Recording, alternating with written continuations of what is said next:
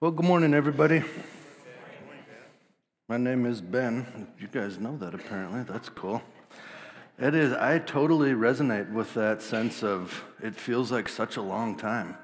It makes me think of how deep my soul is enmeshed with your own in this community and the rhythm that we have, and then we're apart for just a week, and it's like, wow, it's really good to be back with you. So I'm glad. I'm going to pray for us to start this morning because today's a real tricky passage. We're in a parable, and parables are very odd things. And so hopefully you've been able to think about that ahead of time if you did see that Facebook announcement where I said we'll be in chapter 4 of Mark.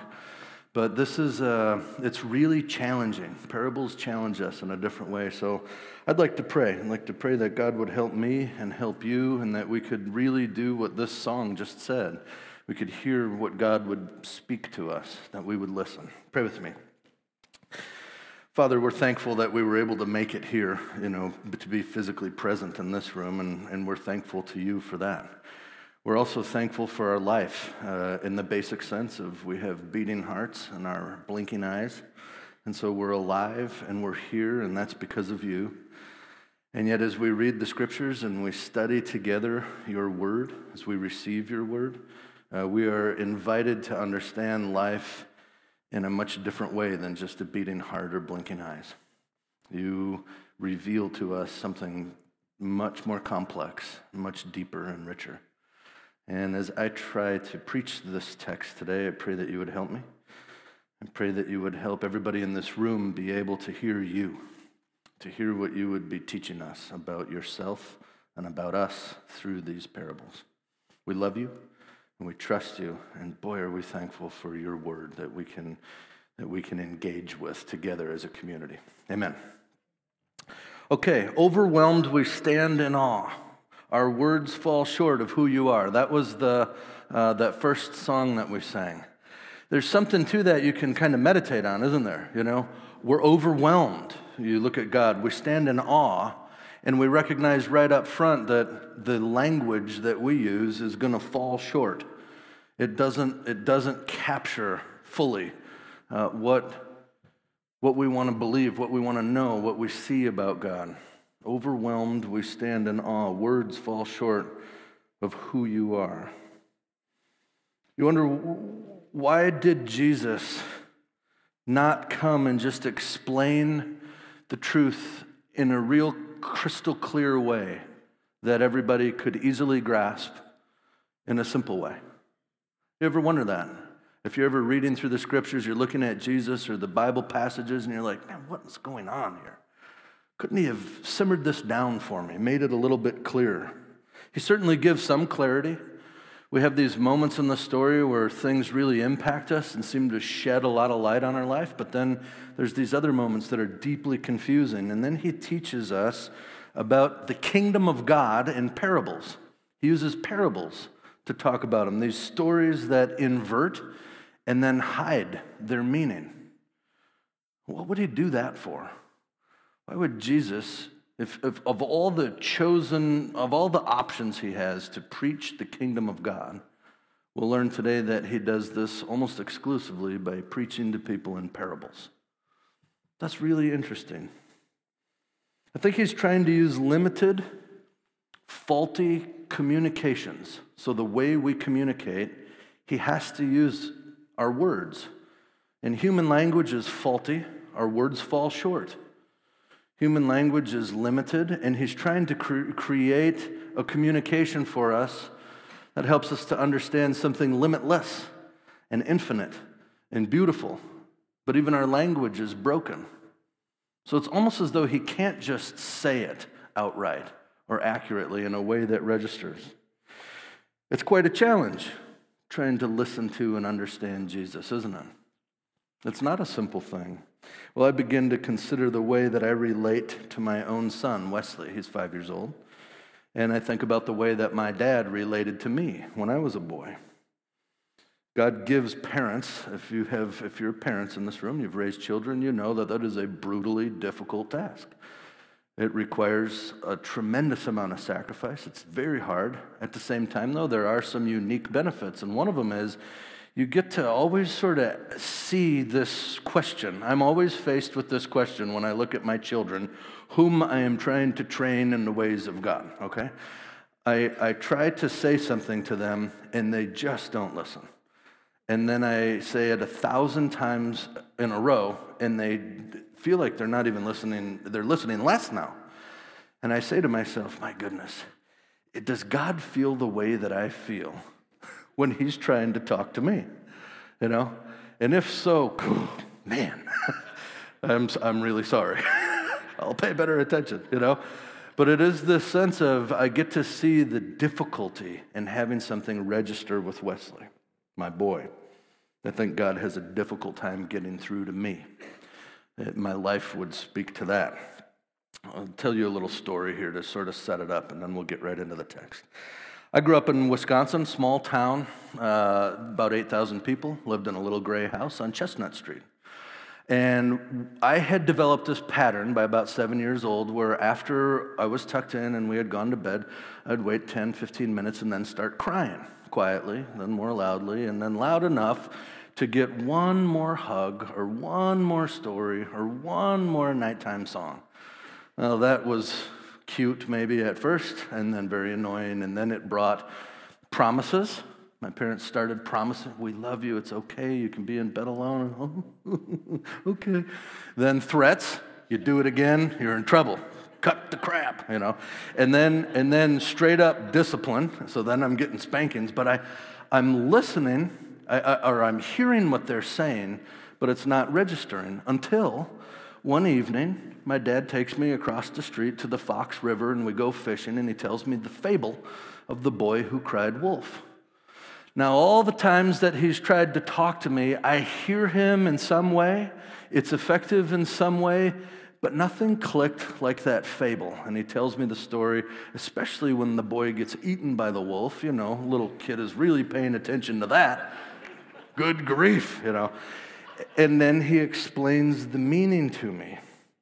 And that story, outside of anything else, got me to really lock in and focus on him. Just, I think because it's maybe an innate human thing, just the desire, the love of stories. I don't know, something like that. But the story of the boy who cried wolf has a truth to it that is not overtly proclaimed. There's a truth in it that's hidden. My dad didn't just yet again say, stop crying at night or stop lying. That's really the issue, isn't it? I'm pretending like I have a problem when I don't. So there was this sense of grabbing my attention, burying the truth inside of this story, and then forcing me to pay attention to him. It was really interesting. What changed it all, and it was after he told me that, I could literally take you to the plot of land I was sitting on when that story registered in my heart and mind, and I changed. I stopped crying at night after that. And it was so impactful, and you think, well, what was the difference? All the other things that they had done, and I think the difference was I attentively listened to what my dad was saying, and in doing so, I was changed in my thinking and in my action. But he caused me to attentively listen, and I attentively listened. That's an interesting juxtaposition. And he caused me to listen by hiding a truth inside of a story. And it helped much of the other things he had previously spoken to me through promises, through threats, through discipline. All of those things kind of clicked into place at that moment. Well, I say this story because I think that God is doing something, I'm not going to say the same, but similar when he uses parables to teach. I think he's doing something similar and something much, much greater. So similar in this way.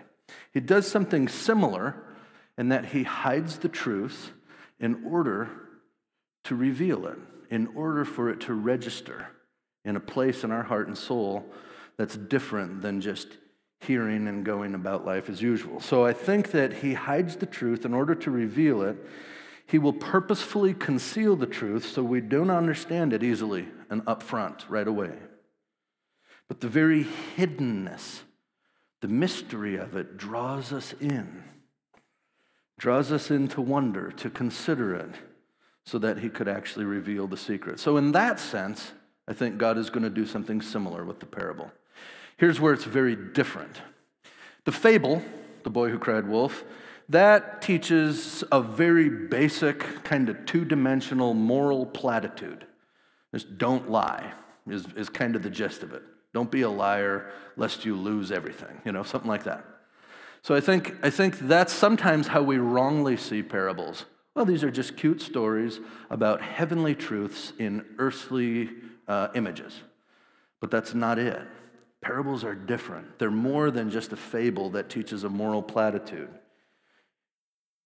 He's teaching us about something deeply complex. He's not merely communicating something simplistic. He's working within the crippling limits of human language and reason to communicate something very complex, that mystery of the kingdom of God.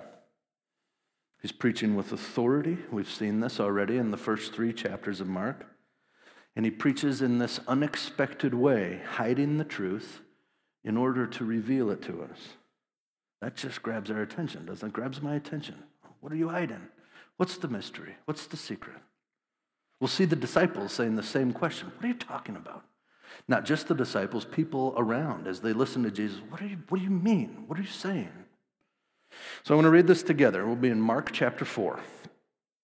Jesus is with the disciples. And we kind of sit in the sandals of the disciples as well, if you will. I want to be there with them, hearing Jesus preach this text. Or sorry, not preach this text. We're reading the text of what he preaches. Notice too, so far we know from Mark 1 through 3 that Jesus is preaching and he's teaching. He's traveling around and doing this, but we haven't yet seen a lot of content. We know he's doing the preaching, but we haven't yet seen what he's preaching until today. This would be the first sort of long recording of an actual teaching of Jesus, okay? Mark 4, verse 1. Once again, this has happened before. Jesus is doing this. Jesus began teaching by the lakeshore. And a very large crowd soon gathered around him, and so he got into a boat. Now, previously, he's gotten into a boat to escape the crowds. Here, he gets into a boat. He takes the posture of a teacher in his day, which would be sitting down, and he goes out a little bit from the shore. It's kind of like a floating pulpit, if you will, that he sits at. And that's hopefully what we're going to do with the extra money that we got. We're going to make water here, and I'm going to float in a boat and preach. That'll be cool. I'm just kidding. All right. He gets in a boat, and they sat in the boat while all the people remained on the shore. And then he taught them by telling them stories in the form of parables, such as this one. I'll pause there for a second. Notice that he's teaching them using parables, and Mark implies many parables. He could have recorded many more. We will study a few more in the next few Sundays. But this is the one out of those that Mark chooses to give to us. He seems to suggest that this is a good one for us to see what Jesus is doing. It kind of captures it. And then I want you to pay attention as we move into verse 3. The opening verb there, akuo, is listen. He says it in a way that's emphatic and imperative. Listen. You guys, listen. Okay? Listen, he says, verse 3.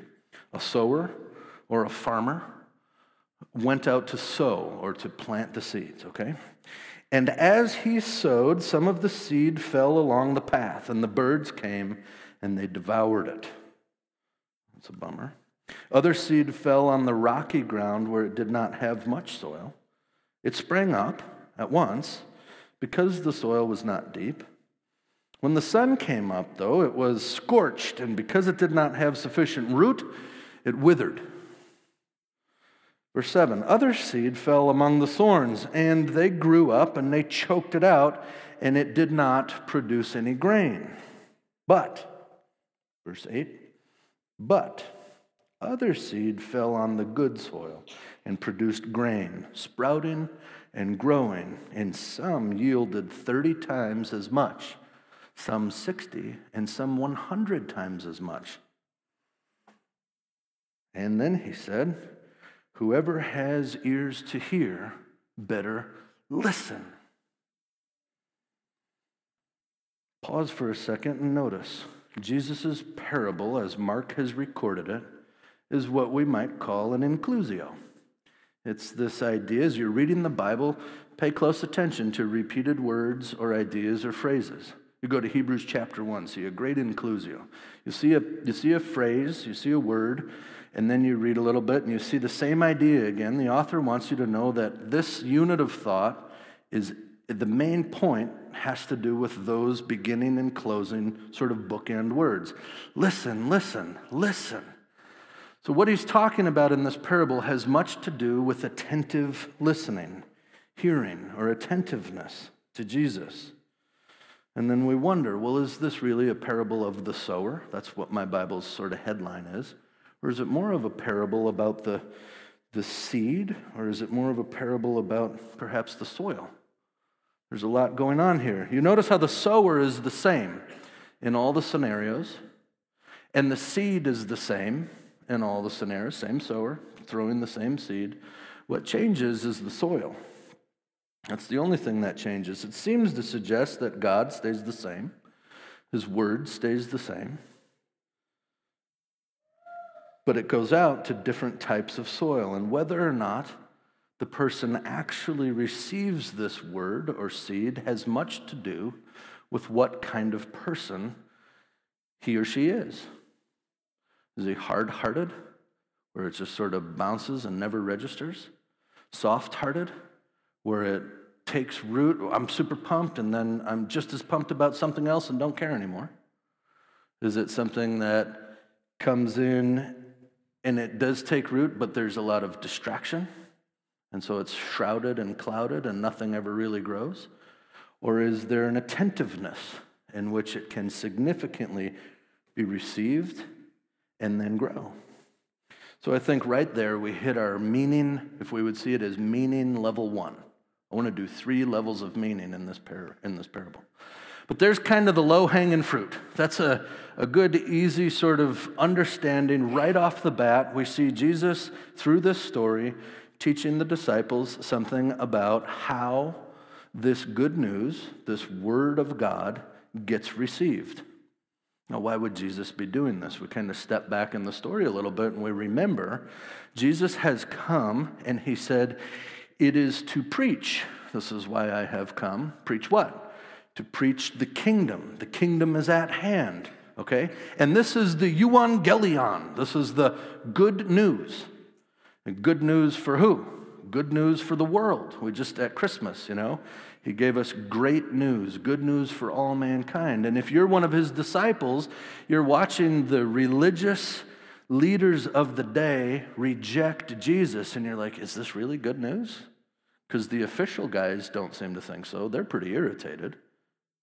And then this good news, which is supposedly good for everybody, draws crowds, but not really for the good news, for something else. If you're a disciple, you've got to be saying to yourself, if this is truly good news for all mankind, then why are the vast majority of people not receiving it that way? And Jesus, I think, through this parable, right at the base level meaning, suggests, there will be many different ways that people receive this. And so he's not shocked, he's not upset, he doesn't share in the confusion of the disciples, and instead he teaches them this is how it works. And he will quote from Isaiah to suggest this is kind of how it always has worked. So he brings before them, they're looking at Jesus, and he looks to them like a total paradox. He looks to them like a contradiction. He brings good news for everybody, and they don't think it's very good of news. How is this the case? And Jesus is trying to help them, I think. He does not instantly reveal himself with clarity, does he? It's like he's there right in front of us. He's right in front of us. We can see him. And yet in so many ways, he remains hidden to us. Like he seems somehow to draw us in very slowly and carefully in a way that actually changes us. Jesus is interesting, isn't he? When you're very attentive to him, when you're listening.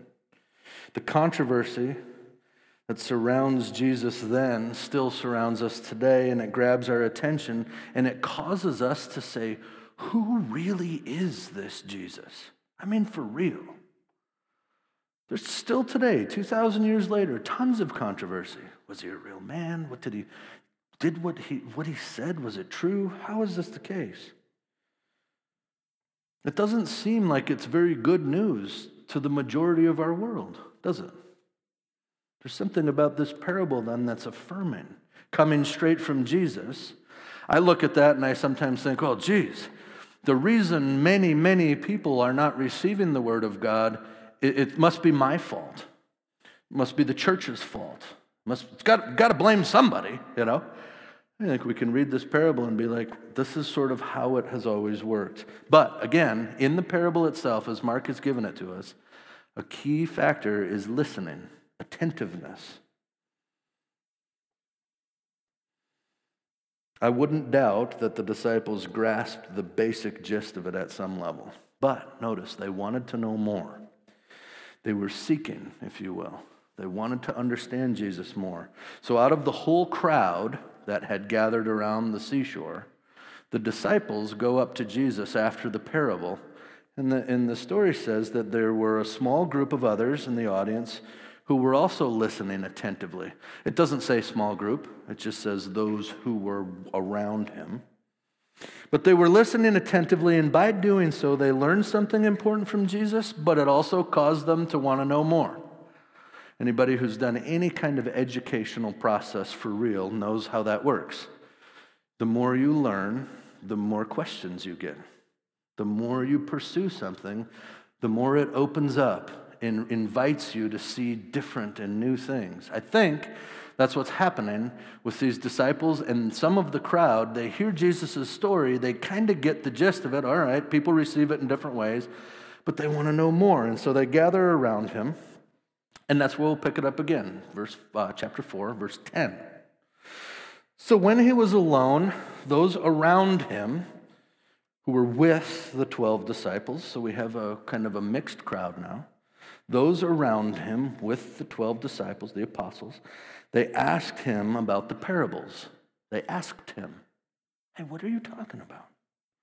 And he said to them, well, the secret, or the mysterion, or the mystery, the secret of the kingdom of God has been given to you. But to those outside, everything is in parables. What's the difference between the you he's talking to and those outside?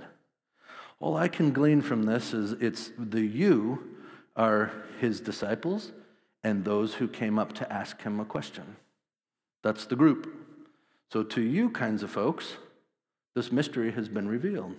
And to those who are not my disciples or those who are coming to seek me, to those who are not, everything is in parables, which I think we can paraphrase to mean this doesn't make sense to those guys. And then he quotes from Isaiah, verse 12. Everything is in parables, so that although they may look, but not see anything. And although they may hear, but not understand, so they might not repent and be forgiven. That kind of cuts deep. It challenges us. Verse 13, he said to them, don't you guys understand this parable? Then how will you understand any parable? And now, in these next verses, 6 of them here, he will interpret the parable for them. Look for those repeated words and ideas again with me. Verse 14, the sower, he says, the sower sows the word. And these are the ones on the path where the word is sown. So here's the guys, this is what I mean when I talk about the seed that falls on the path, okay? These are the ones on the path where the word is sown. Whenever they hear, immediately Satan comes and snatches the word that was sown in them. Notice they did hear. Whenever they hear, though, that seed didn't take root, Satan comes in and snatches it. And that's the end of that. Verse 16.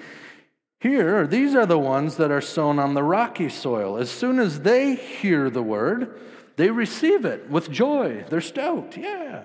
But they have no root in themselves and do not endure. And then when trouble or persecution comes because of the word, immediately they fall away. And others are the ones that are sown among the thorns. They are those who hear the word, but worldly cares, the allure or the seductiveness of wealth, and the desire for other things come in and choke the word, and it produces nothing. Verse 20, but these are the ones sown on good soil. They hear the word and receive it. Now that's different. They hear the word. All of them have heard the word so far. These ones, however, hear the word and receive it and bear fruit, one 30 times as much, one 60, and one 100. Well, that's interesting, isn't it? There you go. You might be a little bit shocked with those verses 11 and 12. I know that I am, and we have to come back to those. But here's what I would say. When I read that text we just did, there's a couple of surface level things that sort of pop for me as I'm trying to wrestle through it. And I look at it and I say two things. One is, it looks at first glance like Mark is saying to us that Jesus preaches in parables so that some people could never understand what he's preaching. It's just the quote from Isaiah suggests that. That's what it looks like. And I say, is that what Mark and is that what Jesus is saying here? So that's one question that comes up. The second is that it looks like fruitfulness has a lot to do with this mystery of the kingdom. Fruitfulness seems to be the focus in Jesus' interpretation. So in the parable itself, and that's where I want to start, because I think the deepest meaning, that's where we'll end, and that's with that 11 and 12 passage, okay? So first of all, fruitfulness. He gave us the parable, and in it, he opened it and closed it with the words, listen, listen. So we saw, okay, attentiveness and listening is a key here. Here he opens it, in this interpretation of the parable, he opens it with, the sower sows the word, and then you see throughout it, they hear the word, they hear the word, they hear the word, they hear the word. The sower sows and they hear. And then we're looking then at, here's what happens. Each one hears, but what changes? Again, it's like the other one where everything is the same. Sower's the same, word's the same, and everybody hears, but what changes is the fruitfulness levels, okay? I think it's really interesting. Fruitfulness, if this truly is that Jesus, and Jesus says it is, he's revealing a secret of the kingdom of God, or the secret of the kingdom of God. Right off the bat, we might be challenged to think, this kingdom of God may not be as simple as just knowing who's getting saved and how. I'm going to take a little side note here. This isn't in our parable, but I think it's appropriate to suggest, as I have studied, submitted to learning the New Testament, I over and over and over again have come to realize that the central question of the New Testament is not, are you going to heaven or hell? I think the central question, at least so far as I can see it, the central question is, who do you think Jesus is? That is woven throughout all of the gospel narratives, throughout all of the teaching. Are heaven and hell part of the New Testament teaching? I think so. But I was trained to think that that was what all of the Bible was about. Where are you going when you die? And yet I see in the Gospels like this, constantly this, who do you really think Jesus is, really? Okay, so in the parable, we don't see seeds that merely live or die. That might move us more to thinking of heaven or hell or something like that. Instead, we see degrees of fruitfulness and failure. So look at it with me. We see these degrees. Negatively, we know that some are hard-hearted, and they hear this word, and it doesn't register, and it's quickly snatched up by Satan. Hence, no fruit. Nothing happens. Others receive it enthusiastically with open arms, but they are just as quick to reject it as they were to receive it, and hence, no fruit. Nothing happens. Some, this is the most interesting of all of them, the third seed. That one seems to register. it seems to germinate, and it seems to grow into a plant. And yet, no fruit. Nothing happens. Okay, so there's different ways that it is negatively impacted. But there's no fruit. So those are the 3 degrees of failure. And then you saw that big contrasting word, but, and then he gives 3 degrees of success. Positively, some will take root and bear either lots of fruit, tons of fruit, or supernatural, miraculous amounts of fruit. Notice that if you had seed that would yield just 10 times the amount that you put down, that would be considered a bumper crop. I mean, that would be fantastic. So to have 30 times the amount is borderline unheard of. Then you get into 60 and 100 times, and clearly Jesus is saying, and anybody in his context would listen to that and be like, what? You know, that's crazy town. So he's trying to say there are different ways that this is not fruitful at all, or it is very fruitful, or super duper extra fruitful, okay? I think God is going to have something maybe unexpected to say to the Christian who is one of those who heard the word of God and maybe even prayed to receive Jesus as your personal Lord and Savior, which unfortunately these days means a lot of different things to a lot of different people. And yet their lives never bore any fruit. I don't know about you, but this emphasis on growing into fruitfulness kind of shocks me. That's not how I was trained. But the parable, it puzzles me as much as it enlightens me. It challenges me. It shocks me. And it pushes me to move beyond that entry-level question of, am I saved? To a parallel, but even better question, which is, am I fruitful? Am I fruitful? Maybe beyond that, is there even such a thing as a fruitless Christian that is truly a Christian? Is that a possible reality? I was not raised to be concerned with fruitfulness at all. It was all just about how to get saved. So I would just blow right through this kind of text and thinking about it in those terms. Now, if you're like me, you're kind of wondering, well, what does he mean by fruitful? And unfortunately, the parable doesn't tell us. It just says there's fruitfulness and there's lack thereof. But I think you can answer that question, at least a little bit, in a preliminary way, by looking ahead or more broadly to the New Testament, just at the way that the New Testament talks about somebody, a person, whose life has been overwhelmed by Jesus. Somebody in whom the life of Jesus has truly taken root.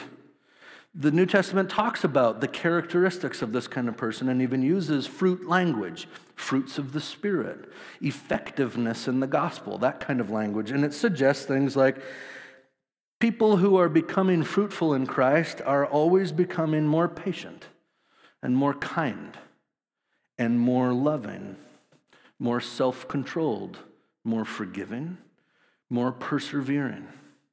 Don't give up all the time on God or others. More faithful to others and to God. People who are courageous, becoming that way. Who are becoming ever more honest. Becoming more gracious toward one another. Merciful. More deeply trusting in God. More filled with love and worship for God. These are the kinds of things I think that we would look to and say, is Christ really growing and living within my life? Am I in his life? That's the language we like to use around here. Entering into Jesus' life. The parable doesn't give us precise terms for being fruitful. It avoids clarity, doesn't it? Which causes us to wonder, what do you mean? And I think this is my own take on it, I think it almost acknowledges the fact that if we have to ask whether we qualify, have I done enough to be considered fruitful? We're already on the wrong track. I think that shocks us at that level. If we're kind of saying, well, what's the rule? What's the measure? Am I technically fruitful? Jesus is trying to draw us back to a previous question, which is, are you even listening to me? This next bit here now is really important. because I know there's something happening in many of our souls and hearts right now. Right when we might be tempted to think something like, oh, geez, I'm really not as fruitful as I should be or as I could be. I better work really, really hard to get more fruitful in my Christianity. We need to remember to listen to Jesus and listen to this parable.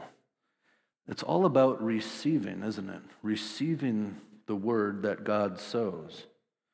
So this parable does not read like a finger-wagging, shame on you, bad Christians can now feel more guilty. It's not trying to do that. This is much more than a moral platitude that says, be nicer or get out there and evangelize more. It's a parable that challenges me, challenges us to wonder, how have I received the Word of God? Have I received it? It will grow and become very fruitful when it's truly received. I think the parable says that. When it is not rejected by a hard heart and thwarted by Satan. When it's not traded for looking good or feeling good in the midst of life's troubles or in a critical culture. And when it's not halvesies or halfway received in a way where it's just kind of part of a well-rounded life, but I'm actually a lot more interested in other things. In that sense, it's not going to grow and it won't bear fruit. But it will grow and become very fruitful when it takes root in good soil. It will take root and either bear lots of fruit, tons of fruit, or supernatural, miraculous amounts of fruit. So if I do not recognize significant fruitfulness in my life, in my Christian walk, if I don't recognize it, the goal of the parable is not to make me come down on myself and feel all shameful. It's causing me to say, have I really seen and heard this Jesus? Who do I really think he is? Really, who do I think he is? Have I given careful attention to the fullness of the true Jesus revealed in the Bible? Or have I given a nod to he gets me into heaven and now we're good? Am I paying attention to him and listening to him? We live in an age where more people than ever have access to the Bible and fewer people than ever are reading it or listening to it. Unfortunately, I talk to so many Christians who will quickly proclaim, yeah, I like Jesus, more or less. And yeah, you know, he is somewhat important in my life, for sure. You know, he's got a seat at the table. But their life is hollow. And he's not really important enough to carefully listen to or devote real time and attentiveness to. And so they recognize a certain sense of ongoing fruitlessness in their life. And I think C.S. Lewis's very familiar quote is appropriate at this point. You might remember the famous statement he had. He said, Christianity, if it is true, is of the utmost importance. And if it is false, it's of no importance whatsoever. But what Christianity can never be is moderately important. I find that most folks who deeply love Jesus, however old they are and however long they've been walking with him, they generally say, I still have so much to learn from him. I have so many questions that I want to ask. Those are the folks who are with the disciple, our disciples themselves, gathered around Jesus asking questions. On the other hand, most folks who just like Jesus, that get along with him, he's cool with me, whatever, where Christianity is moderately important, just kind of part of a well-rounded life, these ones are the folks I run into, and they're the ones who are far more prone to say, yeah, I get it. I know all I need to know. I've got the truth. We're good. And the Bibles can gather dust. Further listening is not important.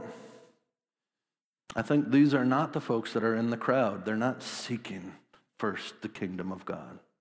They're not looking and asking and wondering and giving attention to Jesus. It's attention to other things because we've kind of got that part wrapped up. But I think Jesus himself is not so easy to get to know. He operates in a world that is totally unreasonable to us. His values and his actions and instructions do not make a lot of sense right up front. The truth of who he is remains hidden in a paradox. The all-powerful, glorious God as a weak and brutally shamed and killed human. Now that's a paradox, isn't it? That is a parable. In this way, I think Jesus is both a stumbling block, like a confusing parable, as well as a bright light in a dark place. One who comes in not to keep us in the dark, one who comes in hidden in order that he could be revealed. You might say, well, Pastor, that's nice, but you got to read verses 11 and 12. Okay, because there he clearly says why he speaks in parables. I think Mark is going to get a little Optimus Prime on us here, okay? There's a little bit more than meets the eye. Read this with me again. We've read it before, but here we go. Jesus is going to quote from Isaiah 6. We read Mark 4, verse 10. Here he is. He's alone. Those around him with the 12 are asking him about the parables, and here's verse 11. He says, listen, the secret of the kingdom of God has been given to you, but to those outside, everything is in parables. So that although they may look, but not see. And although they may hear, but not understand, so that they may not repent and be forgiven. At the surface, it looks like Jesus is saying that the purpose of the parables is to help the in crowd and to confuse those outside. I think that's actually true. The question we're sort of asking is to confuse them permanently? It seems to suggest that Jesus wants to keep the deeper meaning hidden from them permanently. But then at the end of the same chapter, we always want to read these texts in the context of our author. At the end of chapter 4, we pick up two verses that don't seem to fit well with verses 11 and 12. So look at verses 33 and 34. This is after he gives several parables. We're going to study them together. But then he says this. He says, so with many parables like these, he spoke the word to them. This is how he preached the word. As they were able to hear. He did not speak to them without a parable. But privately, he explained everything to his own disciples. I think there's some tension there between verses 11 and 12 and verses 33 and 34. The Isaiah quote suggests that the purpose is to keep the secret or hidden permanently, whereas 33 and 34 suggest that the parables work as instruments of communication that Jesus uses to communicate to people at their understanding level or as they were able to hear. So is Mark giving an outright contradiction here? I don't think that he is. And here's why. It'll be these closing 4 verses. This next part, I think, really demands our full attention. So pay close attention, and let's read this slowly and carefully. I want to read Mark 4, verses 21 through 25. And we'll start with the first 3. And what I want to pay attention to here is we can't just extract this and, make a song, hide it under a bushel. No, I'm going to let it shine. We need to actually see that Jesus is using what he says here to answer the questions that the disciples and those who are asking questions asked him. And they're wondering, what in the world do you mean? What's going on? And he has answered them already by interpreting the parable. And now, verse 21, he also said to them, a lamp does not come in to be put under a basket or under a bed, does it? Isn't it to be placed on a lampstand? For nothing is hidden except in order to be revealed. There he gives us a purpose statement. Nothing is hidden except for the purpose of being revealed, and nothing is concealed except in order to be brought to light. If anybody has ears to hear, listen. Okay, there's the akuo again. Listen to what I'm saying. In those first 3 sentences, I want you to notice that Jesus is talking about himself as the lamp. I think that because of the verb that he uses. Many of our translations, I want to be really careful here, many of our translations will say a lamp is not brought in. And that captures the idea. That's not false, it's good. But Mark actually uses an active verb there, and he says, a lamp does not come in. There's an active thing that's moving in. I think they avoid that translation because we don't want to, see like a Beauty and the Beast sort of walking, talking candlestick or something, okay? But Jesus is the lamp who comes in for a purpose, and he says it's to shed light on the scene. A lamp doesn't come in to keep secrets hidden. A lamp doesn't come in to be put underneath a bed. You put it up on a lampstand to shine. Clearly, though he is hidden from people's understanding, he is unable to be seen or heard from this world's perspective. He comes in for a purpose, which is to reveal. So one who wants to hear him, to really listen to him, needs to be open to a very different way of thinking and living. If you go to the Isaiah passage or the parable, or to Jesus himself, while still firmly grasping onto ideas and concepts and values that you picked up along the way, you're naturally going to not get him. He's inviting us to come to him with an openness, an open-mindedness, an open-heartedness. If you open your mind like a receptive soil, open to something new, growing within it, your ability to interpret Jesus and his word will greatly expand. And he says this, I think, in the next two verses. 4:24. He said to them, take care about what you hear. Okay, he's talking about what you're hearing, what you're receiving. The measure that you use will be the measure you receive, and the more will be added to you. For whoever has will be given more, but whoever does not have, even what he has will be taken from him. Oh, that's easy, yeah? Let's just wrap it up there. I don't really get that. So I have to think about it in the context. He's talking about revelation. He's talking about him being a light. He's talking about interpreting what we receive. Let me paraphrase how I would interpret this passage. Take care about what you hear. This is what he's saying.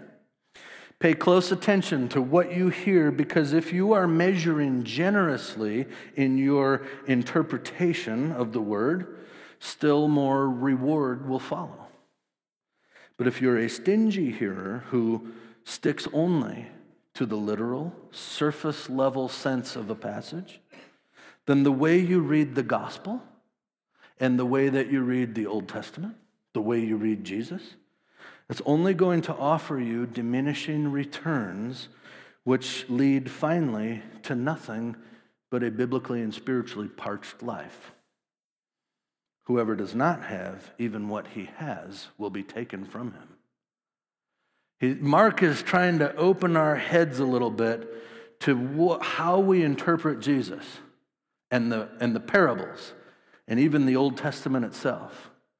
And he's suggesting, look, if you come with your reason and your values and all of your logic locked in place, and you say, hey, does this fit with me? It's probably not going to ever register. But if you come with an openness to Jesus and you say, teacher, teach me, I'm listening, something very different happens with the Word of God. You don't come to the text or to Jesus or to the Gospels or to the parables saying, yeah, I got this, no problem. You come to it and you say, I am here to learn from you. So I'd ask you, do you ever feel like the real, true Jesus is hidden from you? And if you do, know that this has sort of told us that's pretty normal. The parable itself, but also the way the disciples react. These are guys who are walking, talking, literally witnessing miracles, and they say, who are you, man? What are you about? We're 2,000 years after the fact reading it out of a page, and we're confused. That makes sense. You're confused. That's okay.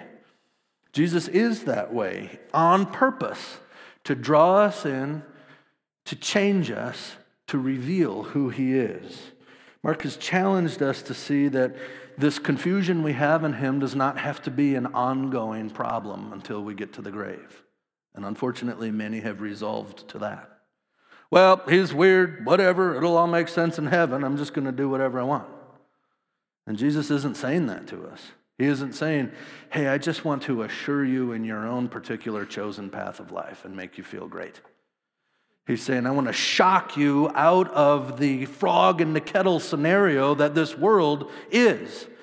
I want to reveal a truth to you, and I've proclaimed it, and I've made promises, and I've made threats, and I've disciplined. And here we are now, and I am actually going to speak in a ridiculously weird story that has the hidden meaning and draw you in to pay attention and listen. Am I listening to Jesus? He hides this truth in order that it would be revealed. The thing that changes everything seems to be attentively listening or seeking the kingdom of God. Really seeking it. Jesus himself causes us to choose to listen to him by using this paradoxical, veiled communication. He draws us in. Richard B. Hayes is a good New Testament scholar. He writes that this secret of the kingdom is so huge that it would be crass or even false to just blurt it out.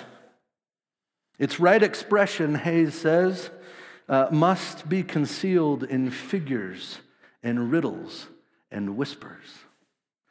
Rowan Williams, he looks to this tendency that God has, hiding to reveal, and he says this: throughout Mark's gospel, Jesus holds back from revealing who he is because, it seems, he cannot believe that there are words that will tell the truth about him in the mouths of others. What will be said of him is bound to be untrue. That he is the master of all circumstances, that he can heal wherever he wills, that he is the expected triumphant deliverer, the anointed one. There is a kind of truth when it is said that becomes untrue. Remember, the world that Mark depicts is not a reasonable one. It is full of demons and suffering and abused power.